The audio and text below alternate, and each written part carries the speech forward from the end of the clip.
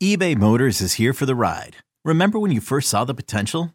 And then through some elbow grease, fresh installs, and a whole lot of love, you transformed 100,000 miles and a body full of rust into a drive that's all your own. Look to your left. Look to your right. It's official. No one's got a ride like this. There's nothing else that sounds like, feels like, or looks like the set of wheels in your garage. With over 122 million parts, you can make sure your number one ride or die stays running smoothly. So there's no limit to how far you can take it. Brake kits, turbochargers, engines, exhaust kits, roof racks, LED headlights, bumpers, whatever your baby needs, eBay Motors has it. And with eBay Guaranteed Fit, it's guaranteed to fit your ride the first time, every time, or your money back. Plus at these prices, well, you're burning rubber, not cash. Keep your ride or die alive at ebaymotors.com. Eligible items only. Exclusions apply.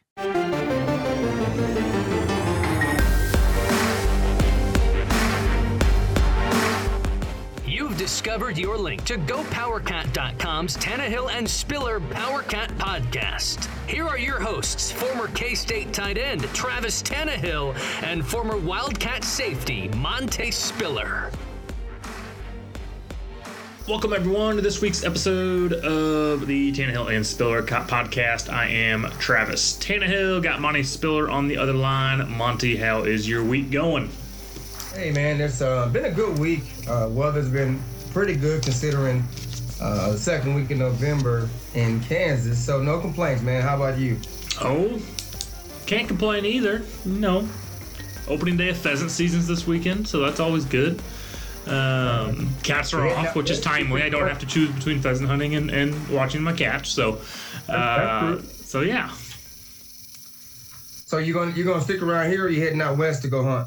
Nah, we'll stick around. We'll head down to our family farm, which is about an hour southwest of Manhattan. So central Kansas, where we'll be hanging out. We're not going anywhere. We're not going out to western Kansas too far. But yeah, no high school football for you. The season's over, and no cats coming up. What are we gonna do with our day? That's a good question, man. Yard work, sleep, relax. I feel you. Get prepared for a big Iowa State game. That's what the team better be doing. But we'll be making our wives happy and getting caught up on the honeydew list. So, recap: Oklahoma State. Where'd you watch the game? What are your overall thoughts of it? Watch the game at home. Going into the game, highly concerned about Okie State and their offense and their defense for that matter as well. And their offense having the potential to put up big numbers. But, overall, it's a game we should have won. I think you probably would agree. We had our opportunities. A fumble here, a missed tackle there, and it's a different ball game, And I feel like if you look at the game and outside of the last 4 or 5 minutes, we dominate. Defensive-wise, Oklahoma State really didn't have an answer for our defense. And our D-line, with a 4-man rush, did a great job. And they gave Oklahoma State problems the whole game, It's one of those things where they put pressure on the quarterback early. Chuba Hubbard had nowhere near the game he had last year against us. And they ended up, taking him out of the game. I'm not sure if it was because of injury or because they were sharing minutes with the other back. But defense came ready to play. Yeah, our defense played exceptionally well. That was one of the more complete games they'd played.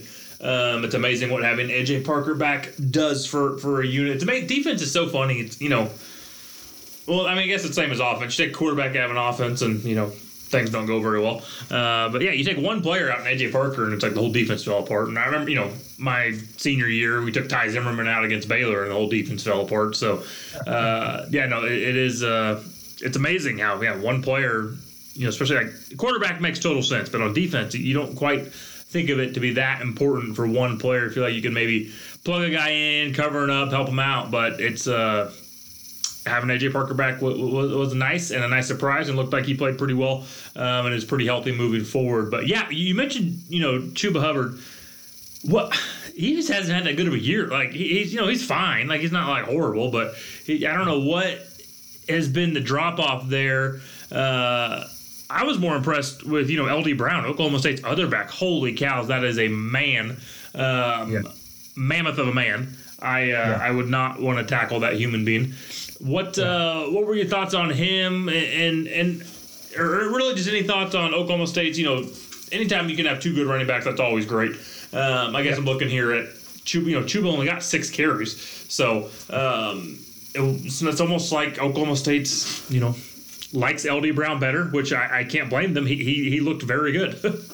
Yeah, no, that LD, he was, like you said, he was big and fast, and the guy was quick on his feet. He wasn't just one of those running backs that had either he's going to run you over or he's going to outrun you. He can make you miss an open space as well, or he can run you over if he wanted to. He is definitely a complete back. And like you said, Oklahoma State, if they're smart, and I get that they want to feel like they're committed to Chuba Hubbard, and he's a great back, but this kid, that Brown kid, if you ask me, he's starting the game, and I'm bringing Hubbard off the bench next game based on how they performed this past week. I'm not sure how Coach Gundy operates during the week. If you have a better practice, you start this week or vice versa.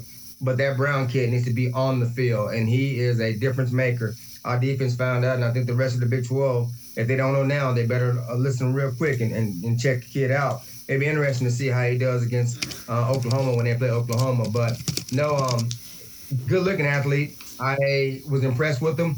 He definitely passed the eye test. He's one of those guys where the old joke, let him get off the bus first before anybody else. And he's a good-looking kid, man. I was very impressed with him.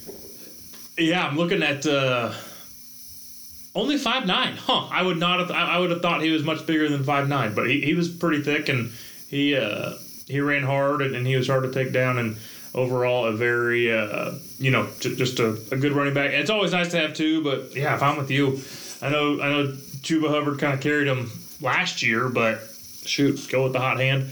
Do who's helping you out this year. So offensively, obviously the big question, the big controversy, not controversy, that's not the right word, but the big talking point after the game was obviously Will Howard's performance, lack thereof, giant mistakes that, there's 70, 80 plays in a ball game. One of them doesn't make or break the game, but he made some very big, glaring mistakes that were costly. What are your thoughts on Will? How did he play overall? How can he, sharpen things up for those giant mistakes we're mentioning here? It's the little things, and I'm pretty sure the coaches have made adjustments and will do a good job of coaching them up. But, me as a player, a defensive guy, from watching the game, and I said it to myself, the first run he had, I said to myself, he needs to cover the ball up. Because a couple of times he ran through traffic and he never covered the ball with two hands. He kept it in one hand, which is fine if you're hitting the sidelines. But several times, even in his big run, but right before contact, he didn't cover the ball up, And late in the game, that was costly when the ball was stripped and they returned it for a touchdown. And I said to myself, I said, man, maybe somebody else is seeing what I'm seeing, and they're in this ear and say, hey, cover the dang ball up. And it didn't happen. And late in the game, and if you go back and watch the game, you'll see several of his runs, two guys are hitting him simultaneously, and he never covered the ball up with two hands. He left it in one. And so I'm thinking, come on, you got to get you a freshman, but that's football knowledge and understanding. You play at the Power 5 conference, and guys can hit, and guys make plays. So that's one other thing. I don't know if it's just him just not thinking about it or he felt comfortable with it. But then also with the late throws, especially the one at the end of the game when we had a chance to drive the field and possibly win, I like the fact that the coaching staff had confidence to throw him first down.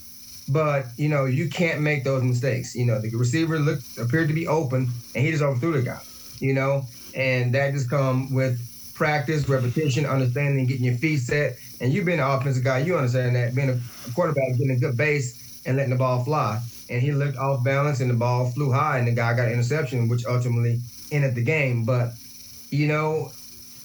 what else do we have to go with? Do you change quarterbacks at this point in the season? Not at all. You stay with what you've been going with, because at the same time, I hate to say he cost us the game, but he put us in situations where we could have won and we didn't. But on the flip side, there were games where he played well and kept drives going and allowed us to win also. So you got to look at both sides. You take the good with the bad. And after all that said, we still got a chance to win out and make it to the championship game for the conference. Yeah, no, all those are good points. And, yeah, that ball security thing's it's – I feel like the more you carry the ball, the more you kind of forget about ball security. He carried the ball, 14 times that game. And so the more comfortable you get, hey, I'm out in space, you just kind of forget to cover it up. Because, the flip side of that is, Sammy Wheeler's reception, I think it was like 55, 58 yards, something like that down the middle of the tight end, Sammy Wheeler. You saw him looking back, covering the ball up with both hands. I mean, because, those tight ends, they're not used to catching, they're not carrying the ball 14 times a game. They're only touching it 2, 3, maybe 4 times a game. So they, it's almost like, I remember being that way. It's like, man, I'm only going to get 1 or 2 catches this game. I better not fumble. And so it's, you'd almost have that. The more you carry the ball, the more comfortable you get, the more you just kind of forget about ball security. And I remember that, even going back to high school, when I was a quarterback, and I fumbled once a game just because I ran the ball 30 times a game. So you just kind of forget about it, and you're in your zone, and but you can't forget about it. I mean, it's, you got to, honestly, you need to not be thinking about it. It needs to be second nature. You need to practice it so much in practice and so much, repetition of covering that ball up and keeping that thing high and tight, that because, you're not thinking about it when you're out there running on the field. You're just thinking about, avoiding dudes trying to take your head off. So that'll come with time. I think obviously he probably didn't need to have the strictest ball security when he played high school ball. But now that you're at the Big 12, I mean, yeah, those guys are taught to, be punching that ball out. And this, caveat to that is, if you're known as a fumbler, if you're known as someone who's got weak ball security, they'll see that on film and they'll start going after you even more. So he needs to clean that up quicker, sooner rather than later. That way he doesn't kind of get that reputation, because, they start punching that ball out. They start, instead of trying to tackle you, they start going for the strips. I mean, that's not a good place to be as a quarterback, because then every single time you better make sure you got 2 hands on that ball, because they're coming after that ball instead of your legs at that point. Absolutely. So, no, and like I said, he's young, and I'm not making excuses for him. And he's how many games in now as a starter? It's one of those things where, you kind of take that label of a freshman off of the guy, because you've been through the fires. You had some positive and some negatives. And basically, we're putting the game in your hands to be our leader, and you got to run with it. And I hope that he keeps his confidence and the team continues to rally around him. I mean, one thing I noticed at the end of the game when he did fumble that ball, through the interception late and fumble, a lot of guys went up to him, patted him on the back and kind of gave him words of encouragement from the coaching staff and players, which I appreciated that, and nobody pointed fingers, you know what I mean? And that's one thing I hope they continue to do and build that young man up, because he has a positive future ahead of him no matter what. So hopefully that follows up this week and then next week before they play Iowa State. Makes sense. Hopping over to the receiving core, Jax Deneen, Kansas State's leading receiver from last Saturday. 4 receptions, 35 yards, 8.8 average. I would have loved to see a money line on that. I think money line is the right term. I'm not a gambler, so if you're a gambler, I might have just botched whatever the odds are supposed to be for a Jax Deneen to be the leading receiver for Kansas State. What's going on with that receiving core? How in the world is Jax Deneen our leading receiver? Well, here's the thing about it. Give the coaching staff credit for one, because they understand right now our skill guys, the receivers aren't doing squat. They are not consistent. They are not making big plays. When they get opportunity, it's just not happening. Like you said, if you look at it, the tight ends and the running backs are doing the best, and they are keeping that to a point where they have to keep everything consistent. But the coaching staff did a really good job of looking at other options as far as the passing game. Because I tell you what, going into the game, Jax was one of the last persons I would have thought that would have been the leading receiver, let alone get a pass call, but a leading receiver for that matter. Yeah. So, but I like the fact that our coaching staff is smart enough to say, hey, you know what, we're struggling. This is what we got to do. Yeah, with Sammy Wheeler went down with I think they said a broken collarbone is his diagnosis. He's out for the remainder of the season. Deuce Vaughn's been relatively quiet the last 2 or 3 games. I think defenses are taking away Deuce Vaughn and making you beat them somewhere else. and no one really has stepped up. From my eyes, if you had to pick one person, Deuce Vaughn's off the board. Briley Moore's questionable this week. Let's say he's off the board. I think he's the obvious answer if Briley Moore can come back. Sammy Wheeler's hurt. Who is, who's the guy that's got to step up? Is it, is it Harry Trotter? Is it Phillip Brooks? Malik Knowles? Who, Seth Porter got a carry last week. Who is, the next man up? Who's going to have to? Someone has to do, because we need some more offensive production. So who do you see stepping up next week when we play Iowa State? That's the tough one, man, because Iowa State runs that 3-3 defense, and so it kind of puts you in a situation where you're going against speed. And so my thing is, do we want to slow the game down? Probably, because their defense is built on speed, and they want to contain the edge. And so, like you said, Deuce, they're probably going to be keen on him, but we need a bigger, powerful back to run the ball. I'll say go with the heavy package. You bring in Deneen, you bring in Barta, and you run the ball as much as possible. And I'm not going to say it's going to be a receiver or a skilled guy per se, but I say pound the rock and bring in a heavy package and milk the clock and be more physical, because I think our D-line will do great against our O-line and put us in situations where we can. But as far as offensive-wise, we need to bring in a heavy package and pound the rock. That's what I would do personally, but, it's too soon to say.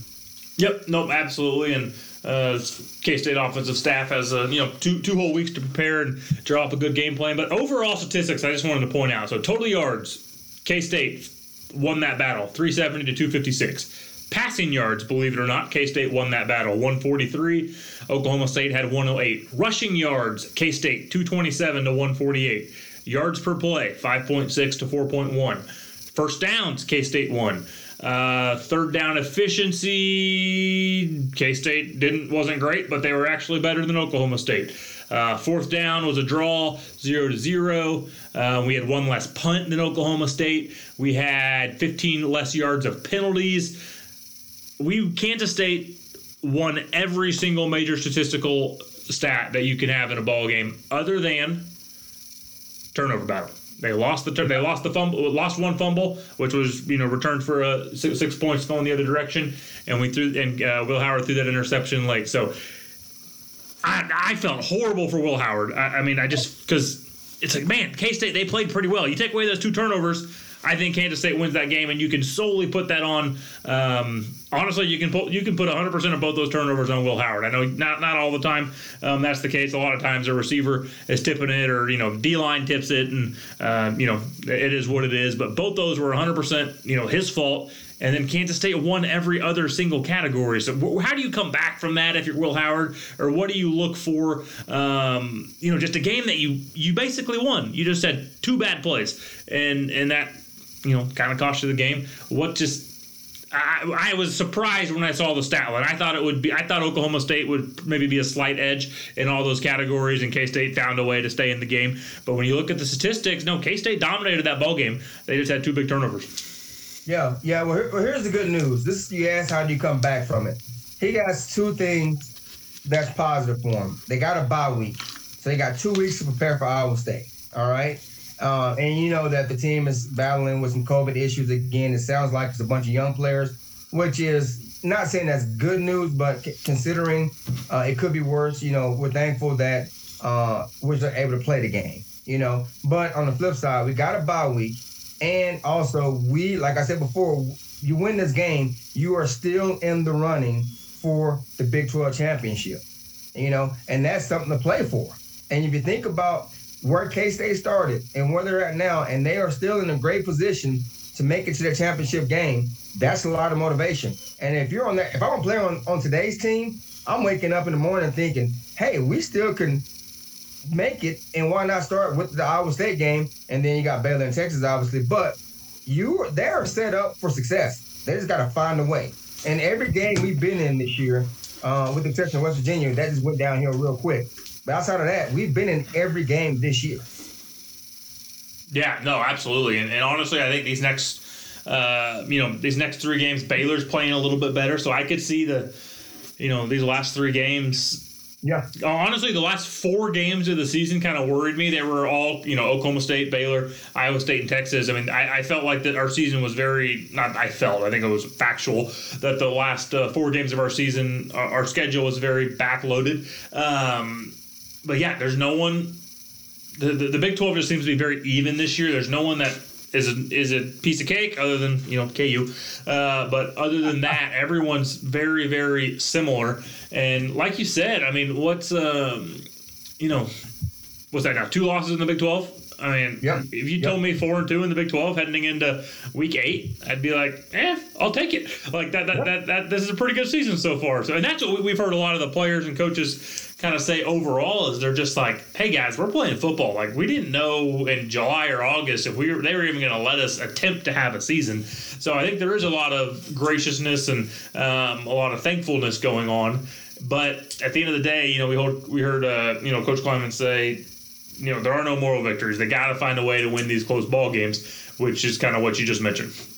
Right. So no, and I think if you look at our team as a whole, we lose our starting quarterback, who's been a leader for us for the last 2-3 years, and we have a true freshman step in. We got a true freshman running back. We have pretty much a brand new O-line as far as starts together. If you think about that, and I know we talked about that at the beginning of the year. These guys have gelled fairly well, fairly quickly, considering what we had going in. We got a couple of guys' departure. We had a couple of receivers that we thought were going to be good that hadn't showed up yet. The secondary has been beat up. We've had guys drop here and there, and but we still continue to play good football, and we have guys step up. So I'm excited about the Iowa State game. Around these parts, we call it Farmageddon. A lot of people nationwide don't know that, but between Iowa State and K-State, we call it Farmageddon, and we take pride in that, and it's fun. And I appreciate both programs and both communities. So I'm excited about the opportunity. And I know they're gunning for us because how many has it been in a row that we beat them? 10, 11? A lot. Like 10, 11 in a row? Yeah, I never lost to them. We've definitely, for whatever reason, we found, and I would say, you probably look at the records and over the last decade, I think K-State's got the edge, but not by much. And so, you would think that it would maybe be like a 60 to 70% wins for K-State and 30% for Iowa State. But no, it's been domination by Kansas State, which has been a lot of fun. Which we could transition over to that Iowa State, which Farmageddon, like you said. We talked last week about Oklahoma State, how similar it was to a Kansas State. I feel like Iowa State's another program like that. I mean, they're kind of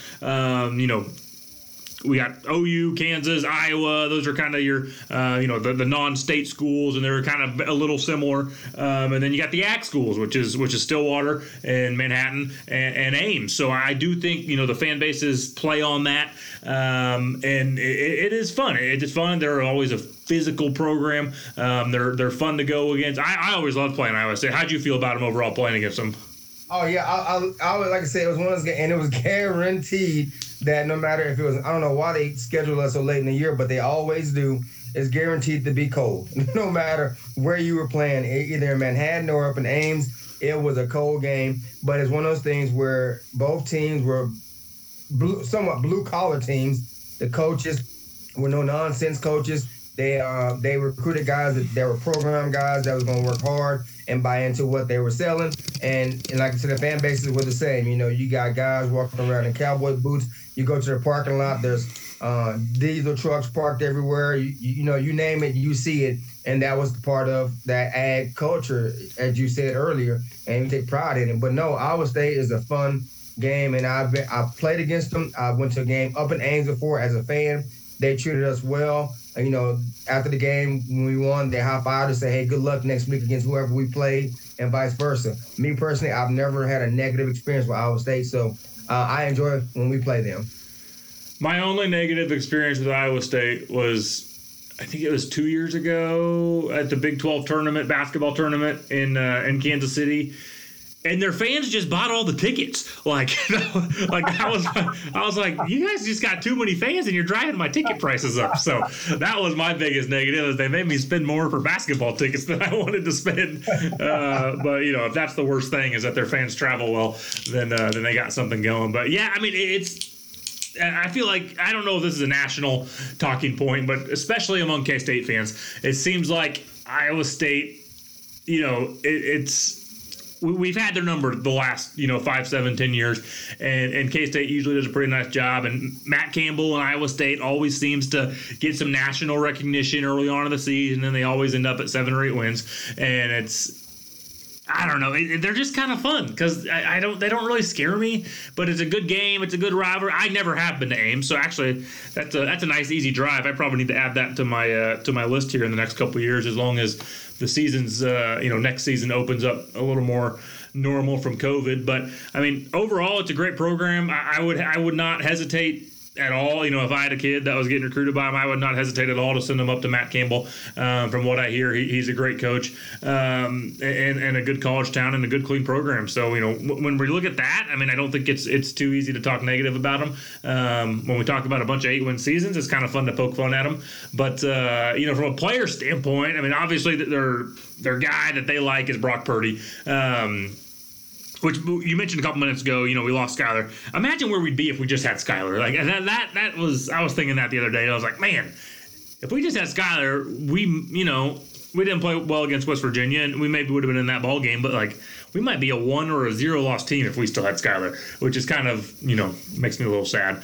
But Brock Purdy overall, quarterback, this Iowa State team. Just kind of, what's your thoughts overall? You mentioned a little bit of the the defensive side earlier in the segment, but just what's Kansas State need to do to make sure they're prepared to go in there and play well? Yeah, man. Like they and Iowa State always has good running backs. I don't know how they get good running backs, but they always do. It's like year in and year out, they find these dudes out of nowhere, and all of a sudden those guys are playing on Sundays. But no, Brock Purdy, he's been one of the higher recruits for Iowa State in the last couple of years, and he reminds me a lot of the quarterback from Texas, Ehlinger. He's not as big as Ehlinger, but he throws the ball well and he can run also, and he competes. That's one thing about Purdy that stands out for me with him. He competes. He's not one of those guys that's going to give up on the play. He's going to try to get every yard possible, which sometimes gets him in trouble, where he can fumble or he'll throw an interception. But the guy competes, and, that's what you want as an offensive guy. But he didn't scare me because we've had good luck against him the last couple of years. But I think if he got hot and up there in Ames, they get a little rowdy, and although the crowd may not be packed, but still that momentum makes a big difference. But I think that our D-line will do a good job of containing him, as they did last week with Spencer Sanders from Okie State. But Purdy's a good quarterback. He's a good leader, and he's kind of in the face of that program right now. But he doesn't scare me. You know who does scare me? Who was that? Breece Hall, their running back. the Wichita native, man. He's good. Yeah. Man, he's good. So he he does scare me. So yeah, I'm with you. Brock Purdy, I think he's a little overhyped. I know. I think we were going after his little brother last year, and he ended up going somewhere else. So that leaves a little sour taste in my mouth for the whole Purdy family. Brock Purdy. I don't want to, if I want to compare him, like a Skyler, someone who's a little bit more of a game manager. He just doesn't scare me. But this Breece Hall kid, man, I mean, he's a freak. He's a stud. He's young. He's only a sophomore. So I think it should be like you mentioned earlier. If Kansas State's going to come out and run the ball and try to pound it, I mean, I think that's what Iowa State's going to do, and really make this Kansas State defense stop the run, which Kansas State has done that pretty well. So they've shown that their defensive front is very good. So I think this game will come down to Iowa State's O-line and running game versus Kansas State's D-line and linebackers core stopping that run game. Because, I mean, it's good on good. It's strong point versus strong point. And whoever's both those units are great for both these teams and probably the strong point of their team. And it'll be curious to see whose is better. So I think that's really where the game's going to come down to. If Iowa State struggles to run the ball, then, and put the ball in Brock Purdy's hands, which, he's fine. But I think that they want to run the ball, and that run game for them has been so electric and so productive that this Kansas State defense has got their work cut out for them. Right. No, I agree. That's what makes it fun. But like you said, That Breece Hall, man, he's special. I'm happy for the kid because he is a Kansas native, from Wichita area. And I know not just us and other schools, Oklahoma State, we're looking at him. But it's one of the things like, man, kudos to Iowa State to being one of the first schools that offered him. So, and he's one of, a lot of, and nowadays you don't get a whole lot of kids that stay with their commits, but when he committed to him, he stayed true to him. And good for him and good for them. I'm just hoping he has an off week next week when we go play him up in Ames. So, shoot. Yep. You and me both. But yeah, looking at his stats, I mean, he's already over 1,000 yards, got 13 touchdowns, 15 receptions, 88 yards receiving, one receiving touchdown. So, I mean, yeah, he's an all-around back. He's an all-around back, which well, you just mentioned, guys sticking to their commitments. I'm trying to see here. K-State had another transfer this morning, which has been, I don't know how many that is now. And I'd love to follow some other schools. I don't, the Twitter. I don't follow other beat reporters from other schools. All I follow is K-State guys for the most part. So I don't see if these other schools are having, younger guys that aren't playing transfer. But yeah, three-star Tyrone Lewis transferred from Kansas State, defensive back. And is this? It seems like it's more than normal. I don't. And I would, if we put pen to paper, I can almost guarantee that there's been more transfers this year than there has been of late, whether that's Bill Snyder era, whether that's Coach Kleiman's first year. It just seems like the transfer portal has been hot. One, is that because, this season doesn't count? Even if they've played, they can still transfer, and there's really no eligibility issues. It's not like they lost a season or anything. Is that one, is it just a COVID thing, or is it two, that's just the way the world is now? These kids are so connected, and they're like, hey, I'm not playing. Well, next thing you know, their buddy from whoever, another program, talks to their coach and says, well, shoot, he's better than our guy. Get him over here. Is the world just so connected now that these guys are just, jumping ship and kids don't want to sit behind kids? Or what do you attribute to just the high volume of transfers? And I know we see it at Kansas State. I'm fairly certain it's happening everywhere. Just overall, what's the reason, and how do we avoid it? Because I hate it. Yeah, I think, first of all, to answer your last question, some rules need to be put in place. I think when the transfer portal became a thing, that opened up a big can of worms that nobody expected. But with the year being the way it is with COVID and everything, that played a significant part in it also. But like you said, it's not just football, but it's just society in general with young people. Not all, but a large majority. They are so used to instant gratification, and they're not used to working and waiting and being patient to be the guy. You get some guys that buy into it and understand that, but then a lot of guys think, well, I see my buddy, and a lot of it is social media as well. They see these guys getting all this coverage, getting all this publicity, and they want that. So they're not patient enough for their time to come around to get that. They want it right now. So it's not working out where I'm at now. Let me go somewhere. Or it's not working out here. I'm going to go somewhere. Just like, and it's so much like, and you asked about other schools. I know Deion Sanders is the new head coach at Jackson State, which is a historical black college. And he's had, and I think a lot of that to do with the fact that he's Deion Sanders, which I would be back. I won't play for him too as well. But he had a kid from Florida State that just left decommitted from Florida State or transferred from Florida State to Jackson State. And that's happening with some of the bigger Power 5 schools are losing some of their players to Jackson State. And I'm pretty sure it'll accumulate as well to some other historical black colleges as well. But I think it's the fact that they get to play right away.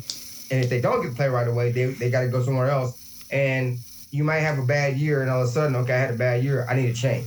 And that's one thing I'm a believer in. I know you're a believer in. Football, the game of football, the sport of football, it teaches you life lessons. And you're going to have some ups and downs. And when you persevere through that, you're going to become a better man, a better father, a better husband, a better citizen, a better worker, a better CEO, whatever it may be. But that's just going through adversity. And a lot of times, kids haven't been told no, or there's so many options available for them to take the easy way out. That's just facts.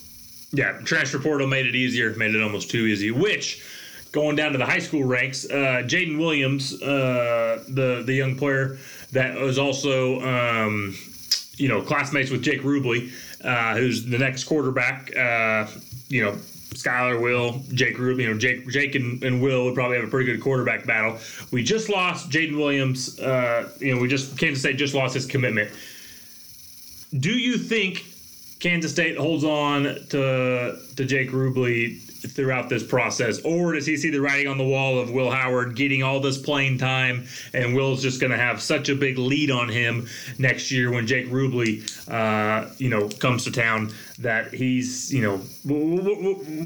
how do you see Jake Rubley and that playing out between now and when he shows up on campus, and does he show up on campus? Well, I say yeah. I think he will show up on campus. And I think he has such a good relationship with Coach Klieman and Coach Klein, for that matter, and that makes a big difference. I have never met the young man personally. I read a bunch of articles about him, and I saw where he made a comment on Twitter that he is still committed to K-State. And from my understanding, I don't know because I didn't talk firsthand, but just secondhand information, the young man that decided to decommit, I guess there was some other underlying issues that people weren't aware of in the public that's just not football related, but just as individual. I'm not saying that's the case. I don't know. So I'm not for sure, but that's just hearsay from other outlets as well.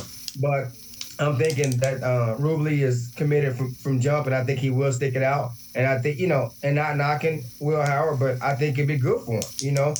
He's going to have to compete, and he understands this is what's going on. And you'll find out, in K-State knows it, you play in the Big 12, and you play in the offense that K-State run, you need 2 quality quarterbacks. And right now you might not be starting. Blink of an eye, boom, you're in there. So it's one of those things where you got to look at that, and you know very well how that goes. Shoot, I was an 18-year-old freshman and 4th on the depth chart, and everyone got hurt. I was first real fast as a 190-pound tight end. It was horrible. I didn't know what the heck I was doing. Well, personally, I'm with you. I have never talked to Jake Rubley. I have no idea what's going through his head. I'm cautiously optimistic. I probably think he decommits. I just put myself in his shoes or put myself in his dad's shoes and be like, hey, if that's my son, I might be trying to talk to some other people. And so how about this? If Rubley shows up on campus, we're going to lunch on me. If Rubley doesn't show up on campus, you gotta take me to lunch. Does that work? Deal. So you've got the edge right now because as of now he's committed. So I hope he comes and because and honestly what probably happens, and this is what I also hate, but it's if you're Jake Rubley, it's not like you're not committing to 5 years. You're only committing to 1 year now with the transfer portal. So he might be like, hey, I'm going to show up and I'm going to battle this kid next year, battle Will Howard. And if I lose, then I'll just transfer. So, which is kind of what the transfer portal has created, which is not good. They need to figure something else out because that's not fair and that's not right for the coaches and the other players. But any other thoughts on anything? We can wrap up and enjoy a nice off weekend as we get ready for Iowa State. No, that's about it. Hey, you have a good time pheasant hunting. Be safe out there. Enjoy the weather. And we will talk to you in a couple of weeks after we get down with the Iowa State game. Sounds good, Monty. Appreciate it. No high school ball and no college ball, so you'll be nice and bored, paint the house, do some yard work, something like that. So appreciate you. Have a good weekend, buddy. All right, take care. PowerCat Podcast. All rights reserved. GoPowerCat.com and Spirit Street Publishing.